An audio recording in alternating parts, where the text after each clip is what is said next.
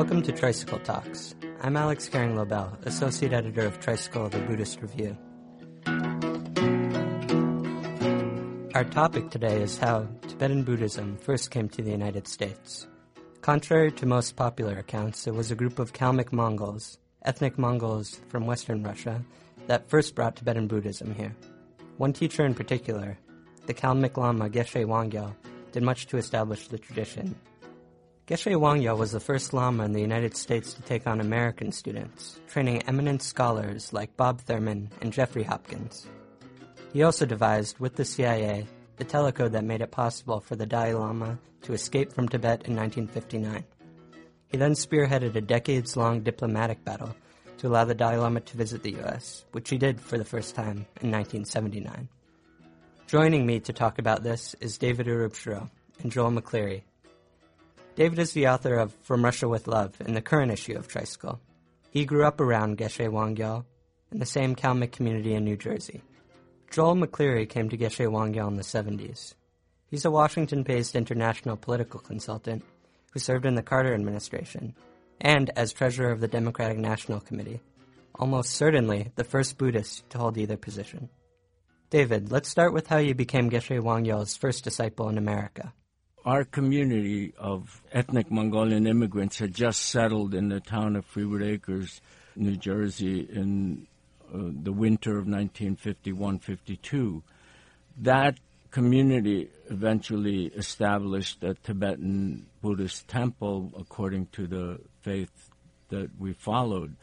The news of that establishment of the temple eventually reached India, where Geshe Wangyal heard of it and came to America 3 years later through bureaucratic and other levels, and came to the community.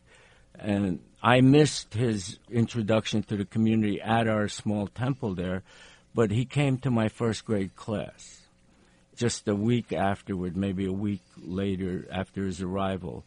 And we had a small gathering there with other Kalmyk students, and that's when I first met him, and I understood right away that this was not an ordinary Kalmyk that, from my experience, and I was immediately taken with him. But the main thing, I think, there was because he spoke English to me.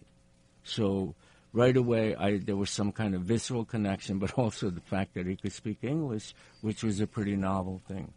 Joel, you came to LBMA to study with Geshe Wangyal in 1971. What brought you to study with Geshe Wangyal specifically? Well, I'd been at Harvard from 67 to 71, and during that time period, I got very interested in Zen.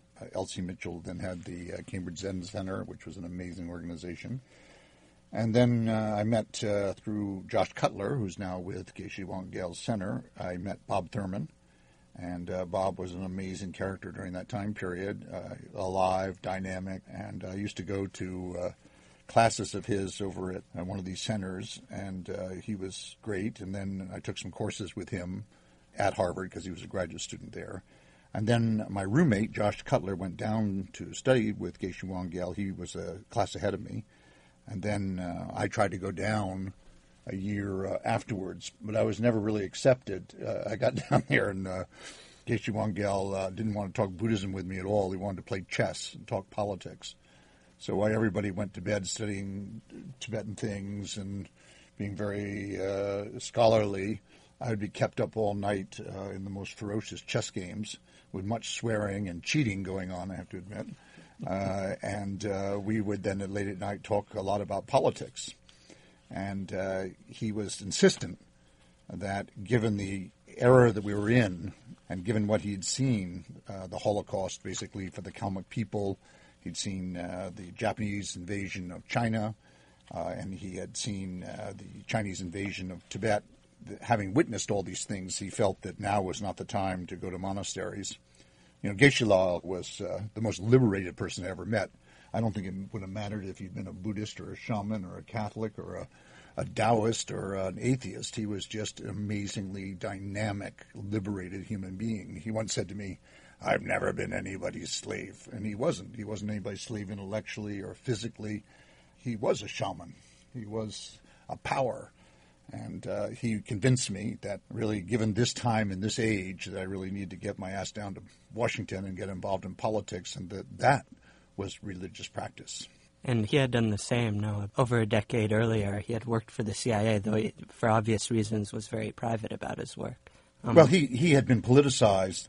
He grew up as a Kalmyk Mongolian, and the Kalmyks were under Russian occupation, we could say. And, of course, Stalin turned on them, first somewhat in the 30s and then after the war, and basically wiped them out and sent them out of their country. So he'd witnessed that.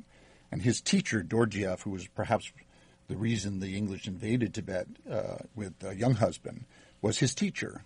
And he was an extremely political, religious scholar, been very close to the Tsar, then was close to Lenin, not close to Stalin, and was purged in the 30s with many people. So Geshe-la, there was no differentiation between politics and religion. And I think Geshe-la felt that people who thought there was a division between the two, when he first came to this country, he had quite right-wing, but I mean right-wing, anti-communist, he was a libertarian in many ways, but I think he was sort of taken back by a lot of the politicization that went around Vietnam and didn't totally understand it at first.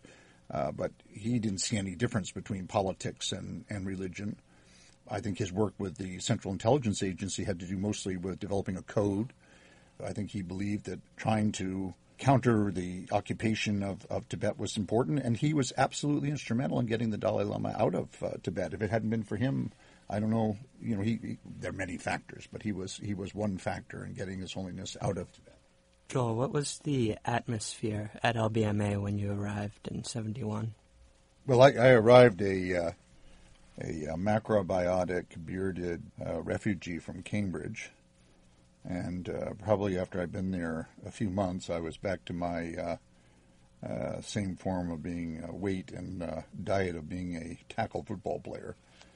We went quickly from brown rice to lamb fat, the main Mongolian diet, which the only vegetable he ever saw was if you painted green on the side of a lamb, And he was convinced that vegetarians got too airy-fairy and it was actually very bad for you. You weren't very grounded. So after hundreds of pounds of lamb fat and buttered tea with salt and I think 3 vegetables, I fit in pretty well. And it was an exciting environment. I mean, it was very communal. We got up in the morning and there were prayers. Of course, no one had any idea what was being said because no one understood any Tibetan. We were just learning Tibetan. And then when I was there, it was a little more Chinese slave labor camp than it was a monastery. We were recruited to help build maybe architecturally the most ugly building that's ever been built known to man. Was this LBMA? Yeah, we built a wing on. And this of course, is after it moved to Washington, New Jersey, not from Freewood Acres. So. And so, Geshe-la was not at all enslaved by notions of Western aesthetics. So, the idea of putting aluminum siding on, outdoor aluminum siding on a ceiling inside was very beautiful. Or, there's just no... He hadn't gone to architectural school, and he obviously didn't understand material sciences as Westerners understood it. So I found it quite, in this Chinese labor camp that we were in, while we were building these structures, was very entertaining and actually quite a good teaching because if you look at it from a psychological point of view, you couldn't romanticize what you were doing, and you got very irritated and hot, and nothing seemed very rational. The idea of straight lines seemed to be considered, a Western bourgeois concept. But it was dynamic, and the people there were dynamic. And I guess there were 10, 15 people when I was there. They were all smart as hell, and they were devoted, and most of them went on and actually learned a lot. One thing Geshe Wangyal produced was the most amazing scholars. I came after Jeffrey Hopkins, Bob Thurman, and others. But, this is what I think His Holiness, the Dalai Lama, has such respect for Geshe Wangyal. He wasn't trying to produce, it wasn't a factory. It wasn't a Chinese labor camp to produce Mao worshippers or the cult personalities. He was there to turn out individualistic scholars who had their own minds and their own sense of things, and they've gone on to be really the backbone of scholastic Tibetan Buddhism. you always can judge a teacher by the product. And by that, even though he was dynamic and in a way he drove people off that were overly attracted. I mean, he was so dynamic and he was, I've been around charisma all my life. I've been in politics, right? But he's one of the most charismatic people I've ever met. But he wouldn't let you glom onto that. He'd kind of show it to you a little bit. But then he wanted to see how you're doing in those studies, and he got you off into the university, and he got you out, or he got you down to Washington like myself. He got you into a useful lifestyle. So it was hardcore, and hardcore in a wonderful sense. And that's his. Don't you think, David? That's his real legacy. Well, must have been 1981, preparing for His Holiness's second visit, and there were a bunch of us up there. Would work during the day and then, do what we had to do. I was studying for the bar exam in the morning and then cutting trees and moving piles of dirt in the afternoon. And every night we had a ritual where we'd go in and everybody would say a Tibetan prayer written by another Lama for Geshe-La's long life, and some could repeat it in English, and he would just spend a few minutes talking and asking things. And one woman who was there to help us prepare, but not a regular, she said something like, "Oh, you're such a bodhisattva." And Geshe-La turned on her like faster than you could imagine. He was like, "Don't you ever say that. Don't you ever say that." He said, "Correctly, you should say, I am friends with bodhisattvas. Basically, don't play me, Like, that's the adoration, and none of that. Like Joel said, he wanted to see the proof at the end of the day. He didn't care what the excuse was or anything like that. So that was a pretty good lesson to me about, don't believe the hype, And I think a lot of that would help with a lot of, American students, especially when they're trying to deal with the cultural reality of a Buddhist society, because there's so much valuable stuff there, but, you don't have to get into the personalities, The message transcends whatever the messenger is. And His Holiness says that all the time, too. He's just transmitting a tradition, a legacy that stretches back more than 2,500 years and passes through some great intellectual institutions, and this is a human kind of legacy. And Geshe-La never lost sight of that fact, to replace himself in that. He wasn't trying to create a false paradise. Right. And what was wonderful about him, I found, was he made real the notion of what is the object of negation. And as you know from your own studies, I'm sure that one of the first things that you begin to work on in the Lam is to understand what it is that's being rejected, and so that you either don't over-reject it or you don't reify things. But a lot of us just look at that intellectually rather than emotionally. Geshe-La had an amazing ability to kind of reach on into your psyche and pull out that thing, I am, how can you say that about me? I am wonderful, or I'm...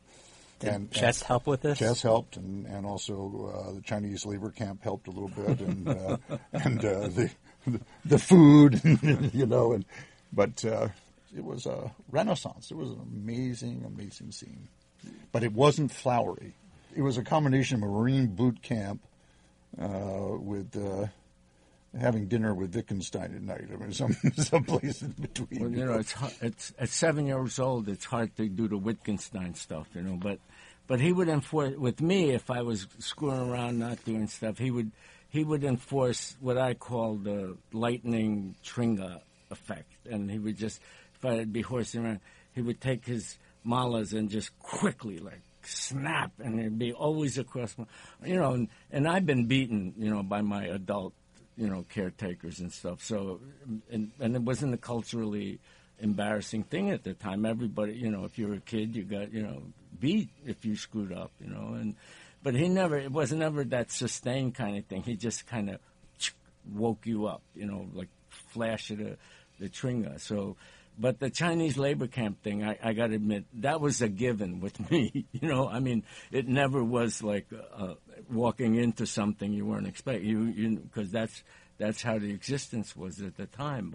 But his kind of approach to discipline at that, to keep your focus, to me was enlightening, as well as, limited kind of personal pain, which I liked. I mean, that part was great.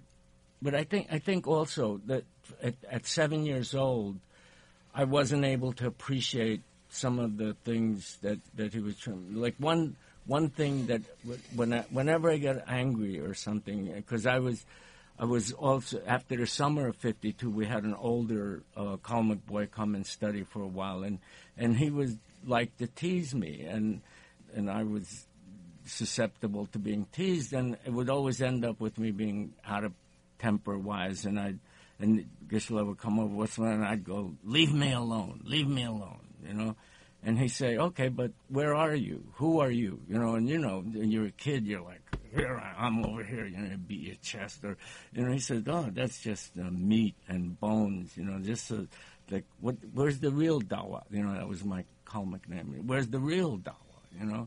And I always thought this was like a trick question, like maybe somewhere you're not, like the sole of your foot or something like that, and I didn't realize what the ontological implications of that, or the worldview is coming from, and I didn't actually. I didn't totally appreciate. I didn't get into Tibetan Buddhism until 1981 when I read Jeffrey Hopkins and Khenzo Nawang Lekten's Compassion in Tibetan Buddhism, and then it was like a switch went off. Like, oh, this is what my teacher was about. So I came to it very late. He had very strong political insight, I thought. And when I think back over those long nights of chess and when we got talking about politics, he actually was quite prescient. He felt that the Russians we could handle. He wasn't any fan of the Russians by any means, but he felt that they were not so tricky. But he always used to say to me that poor Americans, he'd say, when China begins to emerge, he said, it's going to be very difficult, he said, because they are so tricky, so much more intricate, and so much more subtle that we would have a very difficult time.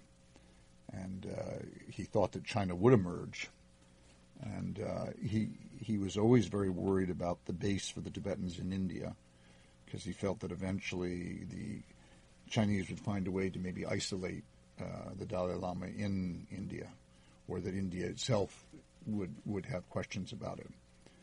I think he worried a little too about, he worried a lot about Vietnam. He never really said he was for one side or the other, and we talked a lot about it at times. He kind of, I'd push him on it, push my pawns into him and try to get him to say something about it, but he wouldn't. But he worried about our fortitude, and he said, because we were so naive. He said, Americans don't know anything about history, which of course turned out to be true. I mean, the people that we were, especially at that time period, there was very little.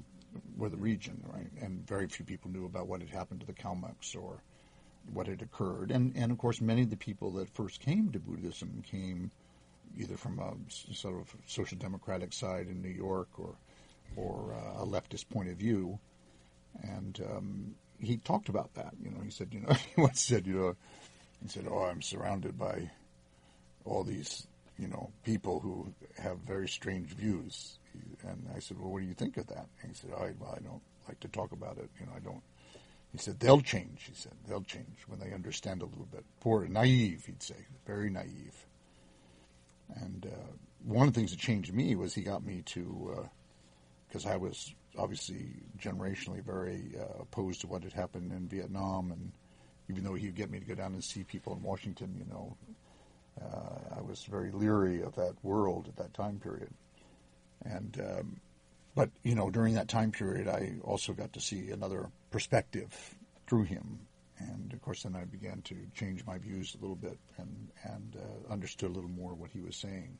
But he was nobody's fool. He knew who Churchill was. He understood the politics of England. He'd been there. He understood the Indian liberation movement. I mean, he knew his Tibetan Buddhism, but he knew his contemporary history very well. He loved to talk about it.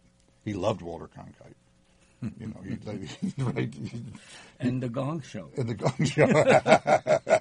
Right? I mean, Tell him what he said once about the woman on the television. He had this thing for variety shows, like Ed Sullivan, and then when this Lawrence act Welk. comes up, or something, right, and they're basically scantily clad and singing and dancing. And he said, why just take it off? Take everything off. It's like your grandfather saying, yeah, take it off, or something. But I understood what he meant. There's some kind of pretension going on, If you're going to sing the song, fine. If you're going to be, like soft porn, then, like get to it or something, But he liked Lawrence Welk. He was a sucker for those, the Gong Show and any kind of variety show. And he loved wrestling. Professional wrestling. Yeah, right, on TV, and he'd just get worked up because back then it's not like now. You don't know who the good guy is or the bad guy because my kids grew up watching it. But back then it was clearly marked who the bad guy, and he'd be up there for the good guys whenever they put a beating on a bad guy. You could just see him just get physically into it. And I try to tell him, like, this is really not true, He wouldn't buy it, because you couldn't get bounced off the floor like that. So yeah, there was this other side to him, that was very down to earth, Well, most of it was down to earth. This brings up how this story, while it's about the coming of Tibetan Buddhism to America, it's also a nice little slice of Americana. It's absolutely. This is the American story. This is quintessentially, You have these three guys, these Americans, right, basically from the Pilgrim time, right, who could trace their ancestry right to the start of America. Basically, Bob Thurman and Jeffrey Bob Hopkins. Thurman, Chris George, and Jeffrey Hopkins, and to be able to study here, right, with the newest immigrants, the newest settlers, right? That's kind of a historical synapse or something. In New Jersey, in which New is at Jersey. least funny to New Yorkers. Right. It all had to be New Jersey, right? But I'm fascinated. I could never talk politics with him. But it's amazing that he would give that kind of encouragement to Joel, like half a generation later. So that brings out the other side. The chess player. Yeah. And that he would pick you to refer you to contacts and things like that. Well, he wasn't perfect. He made mistakes. Well, of course, hey, I've had to fix some of the architecturally that you talk about, but and of course, I think some people certainly disappointed him, but he was amazingly resilient. One of the best pictures I remember is he's 74 years old. And he's on a ladder doing the siding on one of the main buildings, and people are handing stuff up to him. So, yeah, he was pretty hands-on, but he wasn't arbitrary either, but other than the aluminum siding on the ceiling. That was a stroke, I must say. You have to realize that he came from a pastoral society, came from the steppes, and look at how this man adapted. He became a student of Dorjiev's, who was such a powerhouse at that time period, particularly out of Leningrad. He got selected to leave one of the last trains that left Leningrad before the purges to, get to Mongolia and then go down to Tibet. He lived in Trebon and he lived in Lhasa. And then he met Sir Charles Bell from British intelligence and made friends with him. And then he went up and lived in Beijing, and he adapted there, and then he came back down. Here's a man who was the ultimate adapter and ended up watching Lawrence Welk in New Jersey and hobnobbing with, with the powers to be. I'll never forget the day he came down here, and I was in the White House, and he wanted to go see the White House. I was there. Yeah, I know you were. And so we went over to see the West Wing of the White House, and he ran into Mrs. Carter, the mother, and they got along famously, but he was floating on a cloud as he went around the White House, and you could tell he understood. He was grounded in it. He understood its meaning, and he understood the implications of him being there. And I remember when we left, he grabbed my hand, and when we went out front, to remember that, and we went out front of the West Wing, and we came out the gate, and he looked up at the White House, he grabbed my hand, and he said, "This is really very important. This place is really very important." And you could just feel the enormity of what he was realizing, all within the Dharma. And I think that's what I would like to close with. Here's a man who lived all these transitions, but his faith in the Dharma, not as some blind faith, but as some process that he went through his liberation, which you could feel, a liberated, individualized human being, a powerful individual who digested this Dharma that he had, a Dharma that wasn't for sissies. It was a Dharma that was for powerhouses, and he lived it, and he adapted it, and he believed in it, and he, most importantly, outside of any tradition, right? He didn't become encompassed by the Kalmuk community. He was a gift. He didn't become encompassed by any other tradition. He came and he gave it in its full power and his interpretation of it. And that is the real electrical current that came through the Kalmuk power lines. Yeah, it's a conduit. There's no question. As Joel was saying, he wasn't encompassed by the Kalmuk, although he had a special regard for them. Not only that, he was able to influence them in a positive way, to get out of this tribal, jingoistic mentality, because he, before Bob and Jeffrey and Chris George showed up, he had lots of Americans come through, and he would give them, like they'd come once a week or once a month and either give lessons or he'd meet with them privately and talk about Buddhism. And one of the first was the artist Ted Seth Jacobs, who's quite well known now, and they met through the Zen Center, but he was always attracting these people from the outside, and for which his detractors always said, oh, look, he's giving away the secret, or some, the petty mind, and that never affected him. He, it was his own place, They weren't paying his bills, and he had all of these very unusual people, like I said before, and George Zornos and his partner, who published Theater Art's book, they were very helpful in the early years, bringing the lamas from Tibet. Mr. Kimball, who was a mortician, basically, a funeral parlor director from Princeton, he'd come. And the presence of these outsiders inside of Freewood Acres made Freewood Acres less insular and closed, I think. Because, you got to remember who's there. Everybody that lied about how they got into America, including the Russians even more so. So if you stop and examine the hearings and things that went on. So there's this insular community, and that's an apt metaphor. Geshe comes through there and just opens things up. And what are you worried about? We're all going to die Well, soon. in a way, he wanted them to be Mongolians. Otherwise, he didn't want them to be insular. And Geshe was, in essence, a Mongol. And you're seeing it today in modern Mongolia, after this huge Holocaust that occurred there, where the Russians tried to completely crush Buddhism. It's beginning to flourish, and you see the power of they were great Mongol scholars in the past, great Mongol Buddhist leaders, and I think it's going to happen again. Uh-huh. And it, to a certain extent, given the repression that's going on in Tibet, which I don't think will be successful. I don't think they'll ever crush the Dharma in Tibet, no matter what they do, unless they were to exterminate all Tibetans. But I think that in Mongolia, there is going to be a huge renaissance. And there is a renaissance going on, and it is that spirit of the Mongols. And I think it's going to have a big impact in China. And, people who think that this is over, there's been a setback, but I think that it's going to be a very powerful tradition that's going to go forward, and Geshe really encompassed that, and really he was a Mongol to heart. And the way I look at it, and also what I'd like to express, is that the Mongol Empire, as great as it was really the penultimate accomplishment.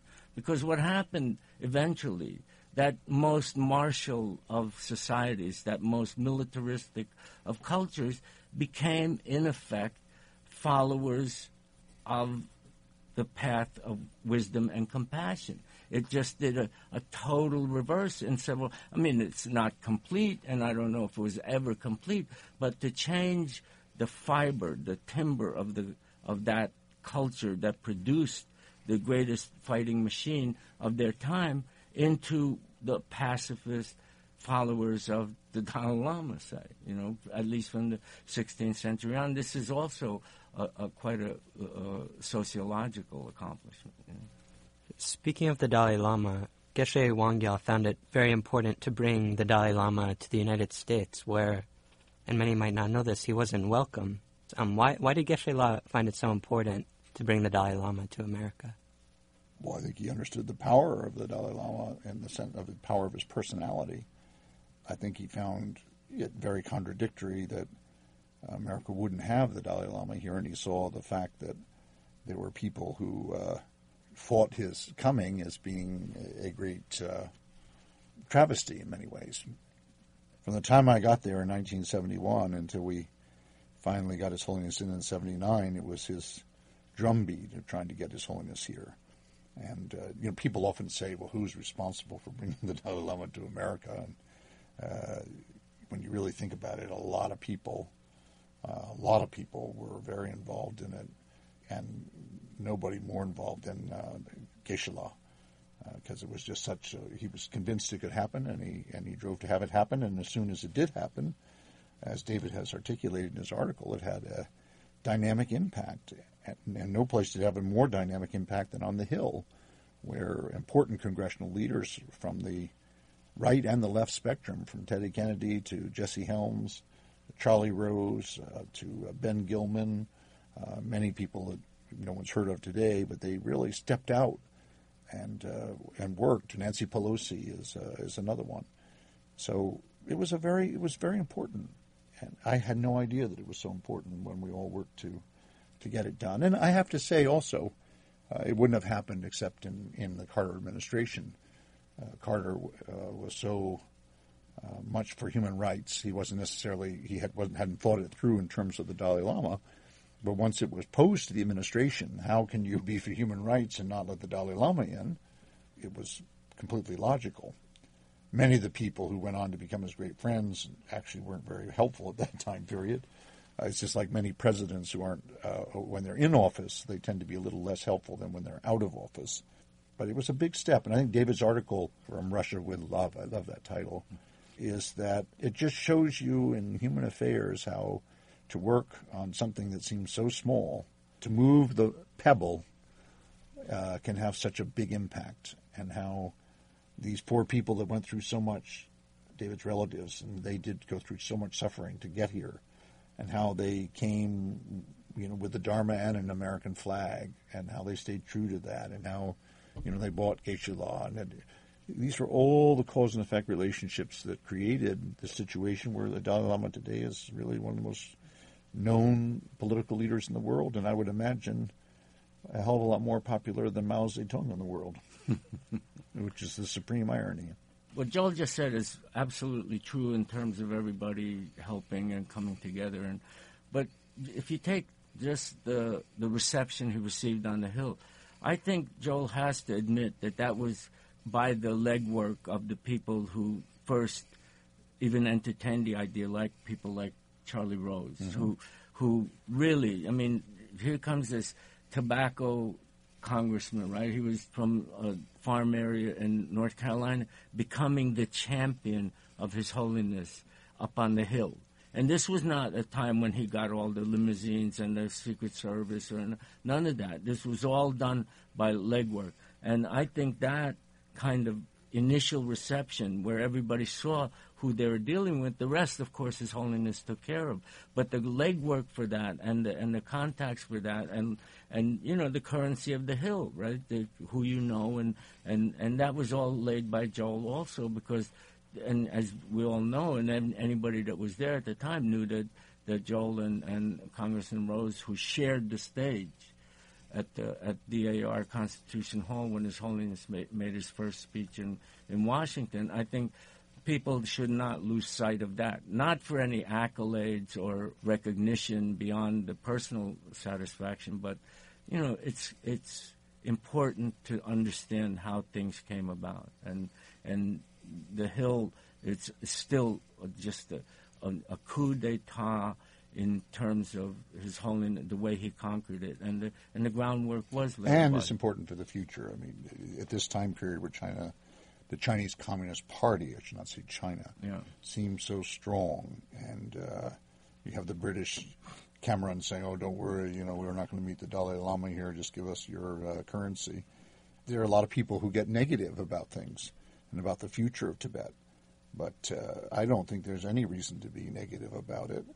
And I think this great spirit that's a human spirit and transcends all religions, this is just one example of what can be done, and the need for everybody to combine politics and religion. Obviously, church and state need to be separated. I believe that very firmly. But you can't be political without having ethics and views and supporting, in this country, supporting religious freedom or non-religious freedom, right? And that's what we're about the freedom of ideas, the freedom to worship, the freedom to not worship. And if we lose that, I wonder what we're about. And so I think for people to be political, whether it's protecting a Muslim community in Michigan that wants to worship, or a Sikh community, or a Buddhist community, or a Christian fundamentalist community, or a Catholic liberation movement, or Opus Dei, all these ideas, or atheists, is very important. One reason I respect His Holiness so much is that he is very much of that school.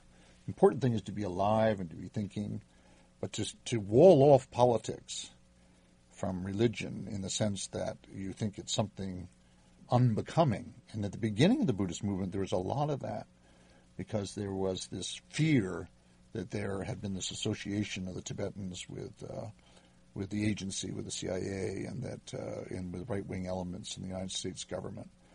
There are a lot of people who ran. A lot of the early religious people in Tibetan Buddhism really tried to say, "Oh, we're not part of that," or "We don't support that," or that kind of thing. And that's a big mistake. I think that's a big mistake. I think Geshe Wangyal thought that was a huge mistake. I think he thought that was extremely naive, especially in Mahayana Buddhism, where you're not just working for your own liberation, where the idea is that one person's going to get liberated, we'll all get liberated together. The great Mahayana, the great vehicle. So how can you separate politics and religion if you believe that? And I don't think there's a better example than this story told about this little community in New Jersey and these people who came. All they had left was their faith. That's all they had. And it led to great things, and we were enriched by it, which again shows why immigration, handled correctly, is such a gift. The one thing I would add is that it's important to look forward, not just backwards. Yeah. And this story is going to become very important, not just because of old history. It's going to be very important to retell this story and the history of what happened in St. Petersburg before the Russian Revolution and during the Russian Revolution, and what happened in Mongolia, because there is a renaissance of Buddhism in Mongolia, and there is a renaissance of Buddhism in White Russia, not just in Mongolian Russia.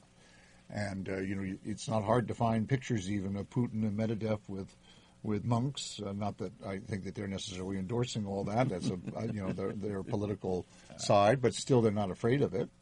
And it's very important to go back and read two interesting books. One is quite academically good, and the other one is not so academically good, but in a way is very important. And one is Snelling's book on Russian Buddhism, which is really has a lot about Dorjiev, who's a very important historical figure. You can't understand Central Asian politics in the late 19th century and early 20th century if you don't understand Dorjiev. And the second book is an interesting book that's come out called The Red Shambhala by a Russian author. Znamensky. And he gets into this whole dynamic that was occurring at the beginning of the revolution all the way until the purges of the 30s, how there were people in the Communist Party who felt that Buddha was the first communist, and that they actually had tankas painted early on in the revolution of Lenin as Buddha. And there's a wonderful picture in his book of one of these tankas in a Mongolian yurt or gur. So the Shambhala legend we know was used during the time of Dorjiev around the Russian emperor. And this is what drove the English completely crazy, was this notion that Dorjiev came up with of an inner Asian Buddhist nation They saw this as very challenging. It was one reason they invaded. But then also, after the revolution, there was this whole notion that Buddhism, to a certain extent, was a precursor of nativist communism. And Stalin, who was very nationalistic, very limited in his thinking, of course, cut all that out and had everybody shot, including former heads of the President or of the KGB, who was into this thinking. So, this is a whole part of history that has been swept under the rug and will reemerge as our view of Buddhism becomes less primitive. We right now are, because of the great Holocaust that occurred, you have to remember, in 1945, Buddhism was the largest religion in the world. Millions and millions of monks and nuns and lay people were executed, liquidated, whether it be in North Korea or in China or former Manchuria or Mongolia or Tibet or Laos or Cambodia or Vietnam, all these areas, in Russia. We haven't even begun to categorize what occurred yet. We're focused today on what's happened in Tibet, which is horrific. But we have to understand that this is the tail end of a systematic Holocaust that occurred of the Buddha Dharma. And so this article just is a doorway into a whole history that we don't understand. And as our understanding of the Dharma increases, we will go through this doorway and understand much more. These are concepts that we need to understand as we develop a more sophisticated view of Buddhism. Buddhism is not ahistorical. It's a historical religion as well as ahistorical. And we need to understand these things, and as we understand them, our compassion and our wisdom will increase. And that's what Mr. David's done, is to help us down that pathway. Yeah, this story demonstrates how politics and the Dharma can't be walled off and separated. Absolutely. Like I said, the Cold War plays a leitmotif throughout the whole thing. If it hadn't been for the Cold War, which couldn't have happened without World War II, or the emergence of these two opposing light and dark forces. I mean, so this is going on the whole time, and it is political situation. It just happened to serve, at least for the Kalmyks, it allowed them to reestablish their spiritual roots, their traditions, in a whole new seedbed. And you just saw this advance issue in print for the first time an hour or two ago. What's it like seeing it in print? This has been a story I've been trying to write for a while, and there were a couple of false starts, because I'm not a historian, I'm not even a diarist. But all of these connections kept happening and reminding me of, hey, there's something good came of this experience. In a Cossack and Mongol community in New Jersey, producing this kind of result was I thought something that was worthwhile. And having lived in, I felt like telling the story because it was a unique upbringing, even for that age. So the memoir that I'm writing is basically about the experience of growing up in that community and seeing Geshe, and then eventually how that led to His Holiness coming to America. And the rest is history. That debut in '79 really did change the arc of interest in Tibetan Buddhism, because when that visit happened, you have to remember, there was already a layer of intellectual and scholarly work done on Tibetan Buddhism. And once His Holiness came and gave that incredible teaching tour, all of those things were firmed up, I think, and more interest grew. So that's how it came about. And I'm just thrilled to death that, at least I can contribute just a small piece of the narrative. That's all the news is fit to print. It's a wrap. Thank you, Joel and David, for your time today. Well, thank you. And thank all your colleagues there that made this thing possible. It's wonderful.